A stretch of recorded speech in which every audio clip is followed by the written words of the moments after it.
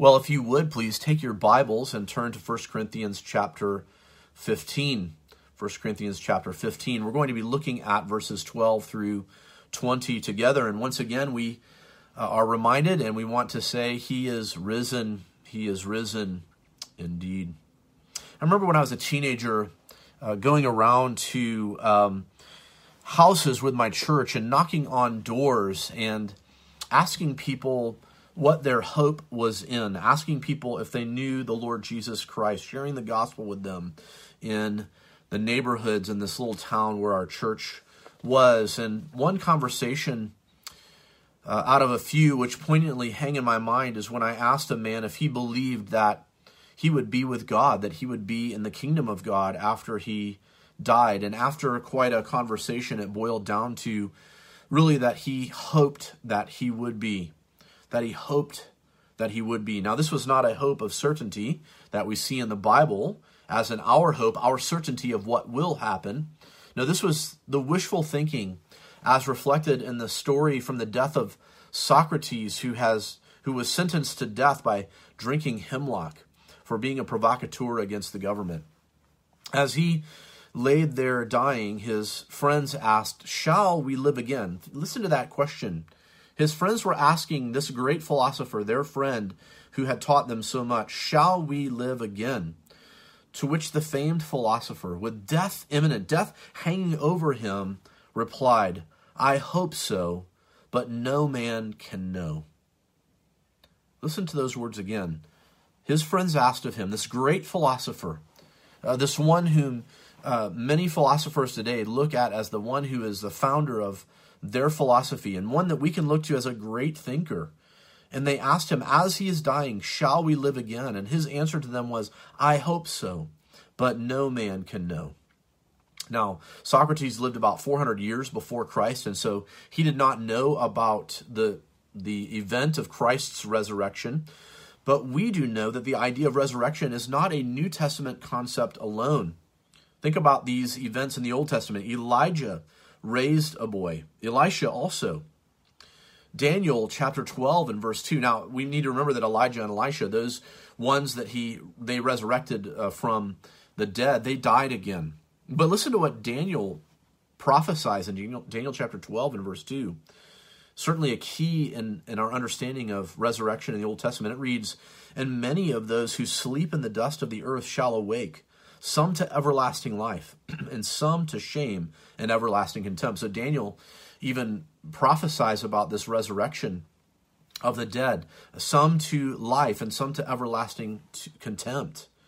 And there's, of course, Peter's sermon where he proclaims in the New Testament from the Old Testament, Psalm 16, 8 through 10. Listen to what it says there.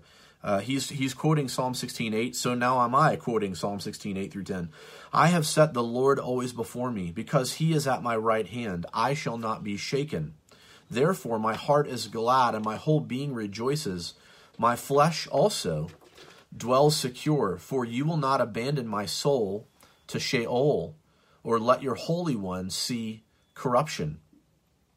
To which Peter states as he's preaching this cannot be David, for David is dead. This must be dead and buried, and we know where his grave is, but this must be referring to Jesus, the Messiah who was to come, Jesus who did come, God incarnate in the flesh. Though Socrates lived before the coming of Christ, certainly even in the Old Testament, there was hope of a resurrection. So even the Old Testament saints, to some degree, understood that there would be a resurrection of the dead. So I want you to know this morning that there is true hope in the resurrection of Jesus. And even as I have stated in our main point, if Christ is not raised, we have no hope. So that's sort of the negative, isn't it? If Christ is not raised, we have no hope. We can put an addendum to that. But Christ is raised, so therefore those who are in Christ have a certain hope. If Christ is not raised, we have no hope. But since he is, we have hope. We're going to see both of those things this morning in our text. The main point, again, is if Christ is not raised, we have no hope. But he is raised, therefore we have hope. I want us to see 3 steps of the logical digression of our faith if there is no resurrection, and then boost that up with the fact that Christ has been raised. So 3 steps of logical digression if Christ has not been raised, if there is no resurrection, and yet see that there is a hope because Christ has been raised. Number 1, if there is no resurrection of the dead, then Christ has not been raised. If there is no resurrection of the dead, then Christ has not been raised. Look at verses 12 and 13 with me. Now, if Christ is proclaimed as raised from the dead, how can some of you say that there is no resurrection of the dead? But if there is no resurrection of the dead, then not even Christ has been raised. This whole section in which Paul is delivering this truth that we're looking at this morning, it all begins with the gospel. Look over at 1 Corinthians 15, verses 3 through 5. Look what he says there. For I delivered to you as of first importance what I also received, that Christ died for our sins in accordance with the Scriptures, that he was buried, that he was raised on the 3rd day in accordance with the Scriptures, and that he appeared to Cephas, then to the 12. So what is the core of the gospel? What is of first importance, as Paul states here? Well, that is this, that Christ died for our sins according with the Scriptures, in accordance with the Scriptures. In other words, this was something that the Old Testament Scriptures gave testimony to, that Christ would die according to the Scriptures, die for our sins. Who is the our? Well, believers, those who have trusted in Christ, their sins have been forgiven by Christ's death. But then, that he was buried, that he truly died. And that he was raised on the 3rd day in accordance with the Scriptures. Now notice that, in accordance with the Scriptures, at this point, that's the Old Testament Scriptures. So Paul is giving this acknowledgement to the fact that the Scriptures in the Old Testament pointed to a resurrection of Messiah. And so this is, Paul is saying, our hope. This is our hope. Clearly, it seems, as we look at verse 12, though, that there are some saying that there is no resurrection. So, verse 12, now how can some of you say there is no resurrection of the dead? The argument that Paul begins with is that if Christ has been proclaimed, so if Christ has been proclaimed as raised from the dead, how can some of you say in the Corinthian church, and perhaps even some in our day, some do say this, there is no resurrection of the dead? This is in direct correlation to the gospel message and what he says back in 15 and verse 1. Now I would remind you, brothers, of the gospel I preached to you, which you received and in which you stand. This is the whole reason that Paul is reiterating this, is because they needed to understand what it is they've believed in. This is the message they have believed in, the challenge of holding fast to the whole message. Look at verse 2, and by which you are being saved, if you hold fast to the word I preached to you. So Paul is saying here, this is a part of the message. The gospel message is that Christ not only died for our sins, but that he was raised again. But if there is no resurrection of the dead, then even Christ has not been raised. But look at what he says in verse 2. You are being saved by this if you hold fast to the word I preached to you, unless you believed in vain.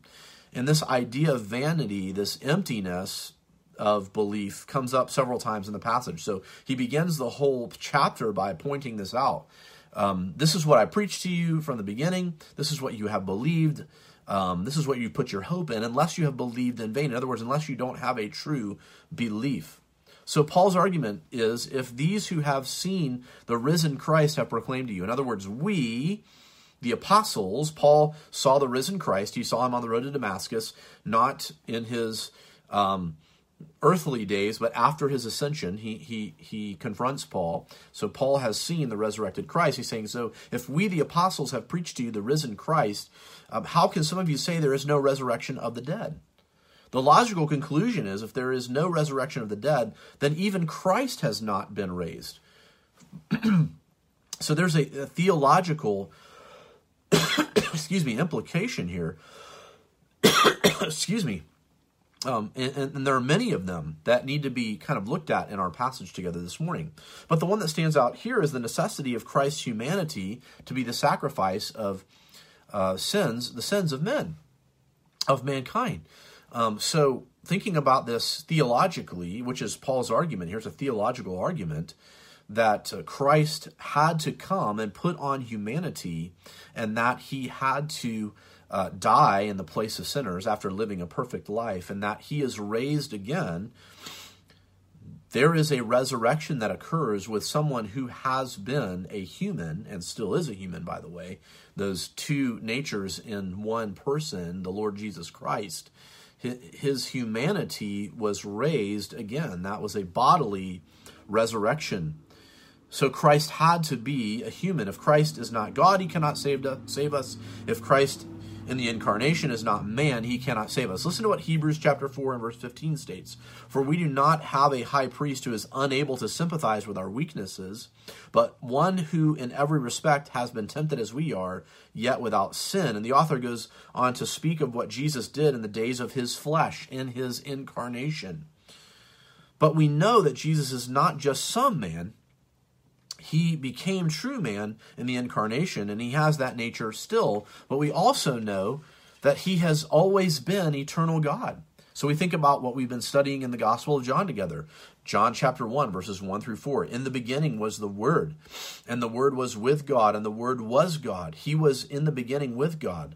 All things were made through him, and without him was not anything made that was made. In him was life, and the life was the light of men. The light shines in the darkness, and the darkness has not overcome it. And then in verses 14 through 18, we hear an explanation from John, the apostle, who this truly is. And the Word became flesh. So think about that. John 1:1. In the beginning was the Word, and the Word was with God, and the Word was God. John 1:18. And the Word became flesh and dwelt among us, and we have seen his glory, glory as of the only Son from the Father, full of grace and truth. Therefore, we have true God and true man. The hope of our resurrection is nothing if Christ is not truly God and truly man, and if he not be raised from the dead as a man, but only as some spiritual being. No, our hope is in the fact that he had an earthly body that was flesh, and that even after he was raised from the dead, this same body was raised. It became a glorified body. Listen to Luke chapter 24, verses 36 through 43. As they were talking about these things, Jesus himself stood among them and said to them, peace to you. But they were startled and frightened and thought they saw a what? A spirit. And he said to them, why are you troubled? And why do you doubt? Why do doubts arise in your heart? See my hands and my feet, that it is I myself. Touch me and see. For a spirit does not have flesh and bones, as you see that I have. You see, dear ones, our hope is in a resurrection, but it is first and foremost a hope that is grounded in the resurrection of Christ. And if there is no resurrection of the dead, then not even Christ has been raised. Why? Because he is truly God and truly man. He has put on flesh, and that flesh is united now to him forever. Truly God, truly man, truly the Son of God eternally, truly adding that nature of humanity, and forever now having that glorified human nature.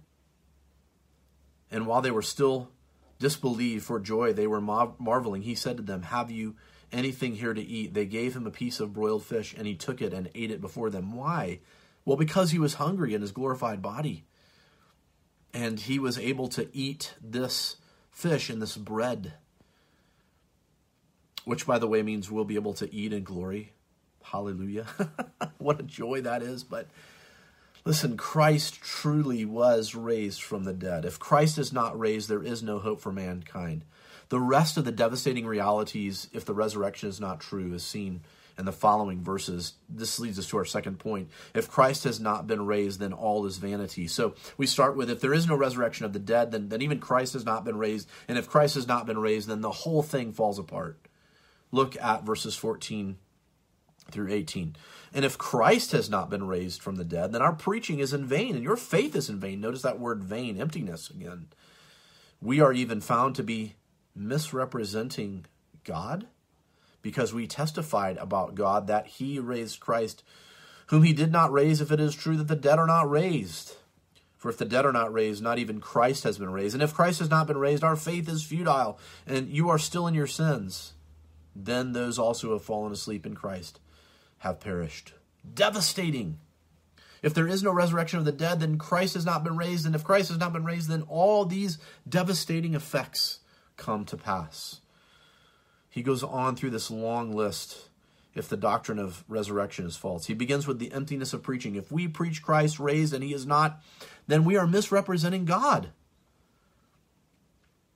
He's saying, then we are liars. We are misrepresenting the God who raised Jesus from the dead. The Father is said to have raised Jesus from the dead. The work of salvation, the work of the resurrection is indeed a Trinitarian work, but it is the Father who is said to have raised Jesus from the dead. Listen to John chapter 10, verses 17 and 18. For this reason the Father loves me, because I lay down my life, that I may take it up again.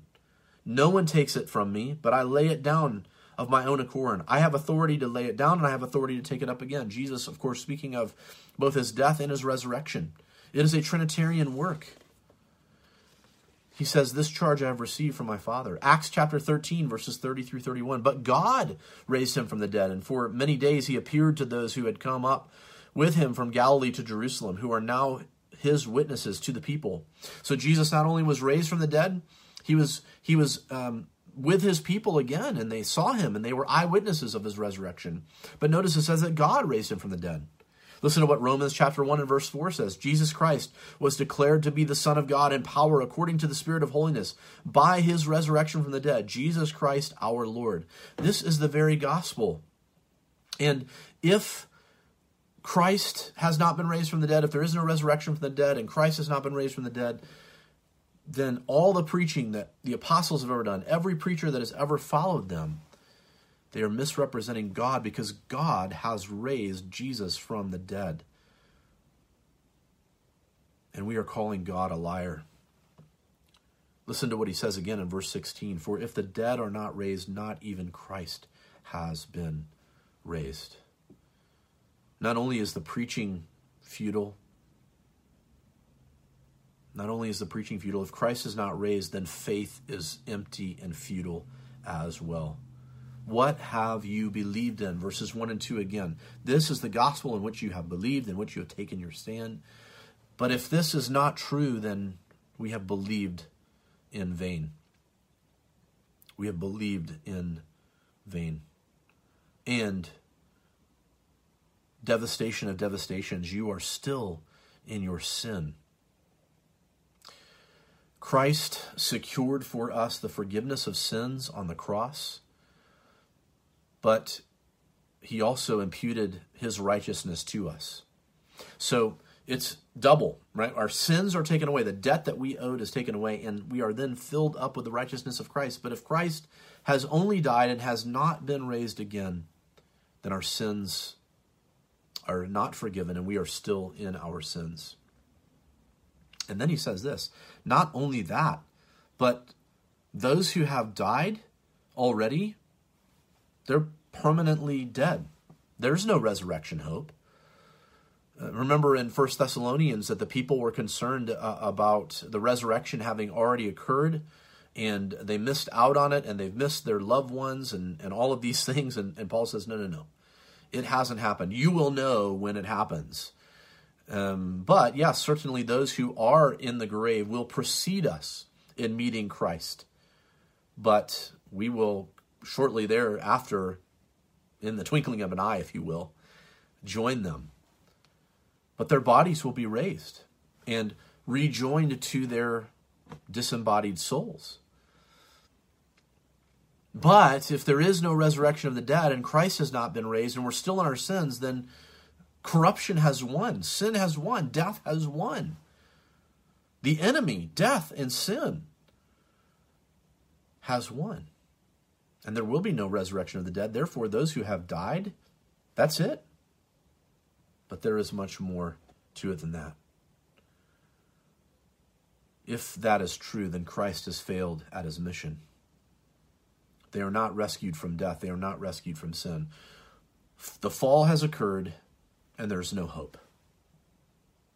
There is no hope. This causes Paul to then state, if Christ has not been raised, indeed we have no hope. In verse 19, if in Christ we have hope in this life only, we are of all people most to be pitied. This is the danger of what others have called, and I have copied, an over-realized eschatology. Notice Paul doesn't state it's wrong to hope in Christ for this life. But if it's in this life alone that we are hoping in Christ, we are of all people to be pitied. Why? Because this is not the end. And aren't we glad of that? Aren't we glad that this is not the end? Think about what we're currently going through. Think about the plagues and the devastation of the past. I mean, this current crisis pales in comparison to something like the Black Plague, or even at this point, the Spanish flu. How devastating to think that this is it. You know, quite honestly, we here in the West do not suffer as much as other people around the world. You know, we have been sort of sold a lie that this is our best life now. This kind of thinking might work well in a place like the United States, though in many sectors of the United States it still does not work well. But how about a place like Africa, where many devastations come day after day? Listen to what Conrad Mbewe, a Reformed pastor in Africa, states. This teaching, this prosperity gospel that says you're to live your best life now and there's going to be no suffering and these sorts of things. This teaching has become a religious pyramid scam, with the so-called men of God reaping a fortune while their blind followers are getting poorer. Every day, Conrad says, we have to deal with disillusioned individuals who have woken up when it's too late. This teaching is wreaking havoc in the lives of many African Christians, end quote. You don't want to, dear Christian, do not believe this lie, that this is our best life now. Do we have hope in Jesus? Yes, we do. In this life? Yes, certainly. But if we do not hope as well in the resurrection of Christ and the resurrection that is to come for us because of Christ, because of his resurrection, then we are above all men to be pitied. Why? Because we hope in vain, Paul says. And it's unfortunate that we have actually, even as conservative evangelicals, bought into a soft version of this kind of theology. Because sort of in this middle-class, moderate wealth of America, we have so much, and we really wonder if anything could get better. Now, certainly, maybe our minds have been opened up again to this in the current crisis in which we find ourselves, thinking, certainly, I hope that something is better than what we're currently going through. But if we're looking only to things to get back to normal after all of this, and that's our only hope, then, dear ones, we are lacking in a theology of the resurrection that, yes, there is something more coming, and we need to be grateful for that. Have you ever thought about this as you've read the scripture? Why is it that Jesus went to the sinners, the tax collectors, etc.? Because they knew what they were. Not like the not like the Pharisees of old, but who thought that they were fine. No, they knew they needed some sort of, those sinners, those tax collectors knew they needed some sort of help from the Lord Jesus Christ. That's why he went to them. Now, if we kind of end with this sort of downward spiral of what if the resurrection isn't true, that doesn't leave us with much hope this morning, does it? So let's look at verse 20 together. But in fact, Christ has been raised from the dead, the first fruits of those who have fallen asleep. Where's our hope today? Where's our hope? Our hope is in, yes, the incarnation, the fact that Christ was born and put on humanity. Our hope is in his perfect life, where he fulfilled the law perfectly, where he fulfilled all the prophecies, in his death, where he paid the penalty that we deserved on the cross, the debt that we owed. God made him who knew no sin to be sin on our behalf, that we might become the righteousness of God in him. Yes, we are so thankful for that. But we also recall, as Paul says here, that a part of the gospel, there is an incomplete gospel unless we have the resurrection. And if there is no resurrection of the dead, then even Christ has not been raised, and our faith, our hope is in vain. But, verse 20, in fact, Christ has been raised from the dead. It has happened. It has occurred. And he is the firstfruits of those who've fallen asleep. What does that mean? The firstfruits. He is the first one to be resurrected and to never die again, to be glorified, to be ascended on the right hand of the Father.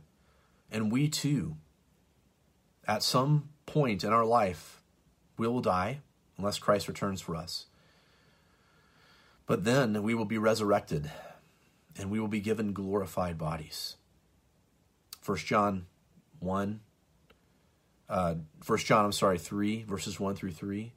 When we see him, we will be like him. We are given resurrection, glorified bodies, fit for eternity, Paul says later on in 1 Corinthians chapter 15. That is our hope. Perhaps you're listening in this morning and you don't have that hope. You don't have that certainty that you will be raised on the last day unto life. All of us will be raised again, but some will be raised, as Daniel says, to destruction. Only those who are in Christ will be raised to life.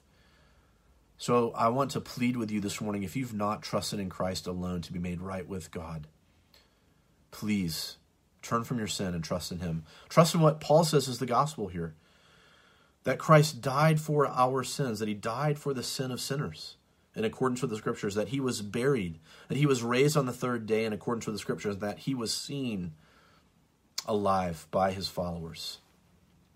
Put your faith and hope, your trust in that alone, in Christ alone. For those of us who are in Christ, this is our hope. We do not hope in Christ in this life alone. He gives us, yes, eternal life. We are granted that. We are adopted into his family. We are given Christ's righteousness, all the benefits of knowing Christ in this day and age. But our hope is not in this life alone. It is in the life to come in the resurrection. So please, dear ones who are in Christ, let that be what encourages you today. Do not despair. Resurrection day approaches, and we will be those who rise with him to meet him in the clouds, to be with him forever. That is a truth that we need today. It's a truth that we celebrate today, but we really celebrate it every Sunday, don't we? The Lord's Day, that's how that came about. It became the Lord's Day, Sunday, the day that he rose, and that's when the church meets. And oh, how I long to meet with you again, church family. Would you